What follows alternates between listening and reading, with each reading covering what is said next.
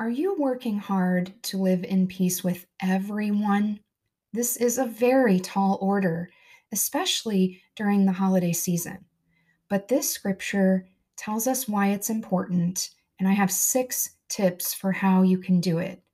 Today, we're going to look at Hebrews 12:14 NLT together, work at living in peace with everyone, and work at living a holy life, for those who are not holy will not see the Lord.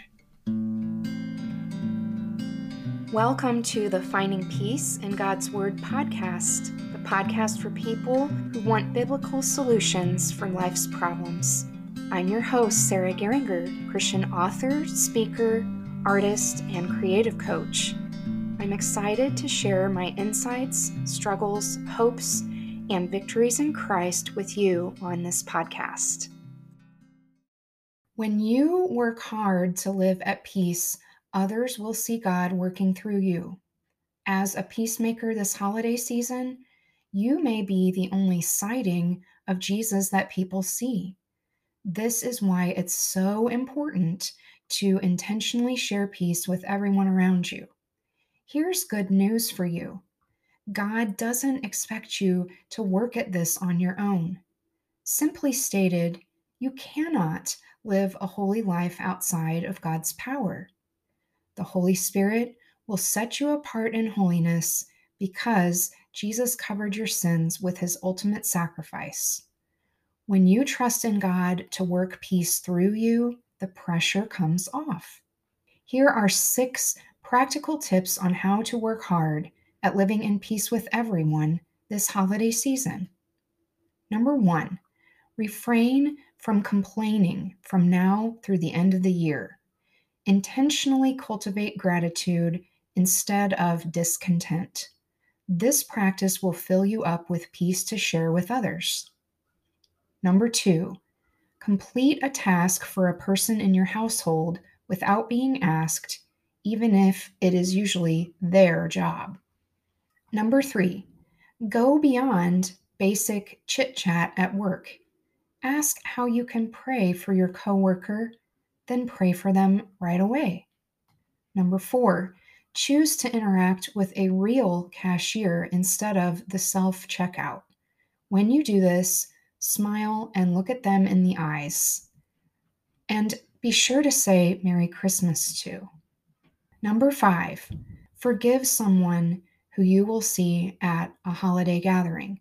Every day until the meeting, pray blessings over them and surrender the hurt over in prayer.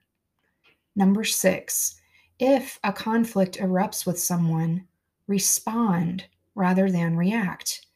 Pray an arrow prayer for help, then count to 10, take deep breaths, or walk away rather than prolonging the fight. Ask yourself, will this matter in 1 hour, 1 day, or 1 month? If not, let it go. If yes, gently respond only after praying. I hope these tips get you thinking about how you can work hard to live in peace this season. Remember, these simple actions can show Jesus to people and spread his peace.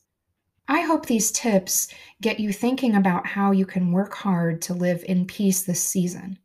Remember, these simple actions can show Jesus to people and spread his peace. Here's a prayer for you. Heavenly Father, thank you for enabling me to live a holy life by your power. It's an honor to share your peace with others. Remind me to work hard to live in peace because it matters to you. It also matters to others in ways I can't see right now. I trust that you will use my words and actions to spread your peace this season. In Jesus' name, amen. I would love your help in my goal to get 1,000 downloads of this podcast by the end of the year. So please share it on social media or reach out to 1, 2, or 3 friends, sharing it with them and telling them how it has brought you peace. To get show notes and more free resources, visit sarahgeringer.com. Sign up for my Tea on Tuesdays newsletter for exclusive benefits. Also, you can send me prayer requests and join my rewards program for donors. Until next time, remember that you can find peace in God's Word for every problem that you're facing.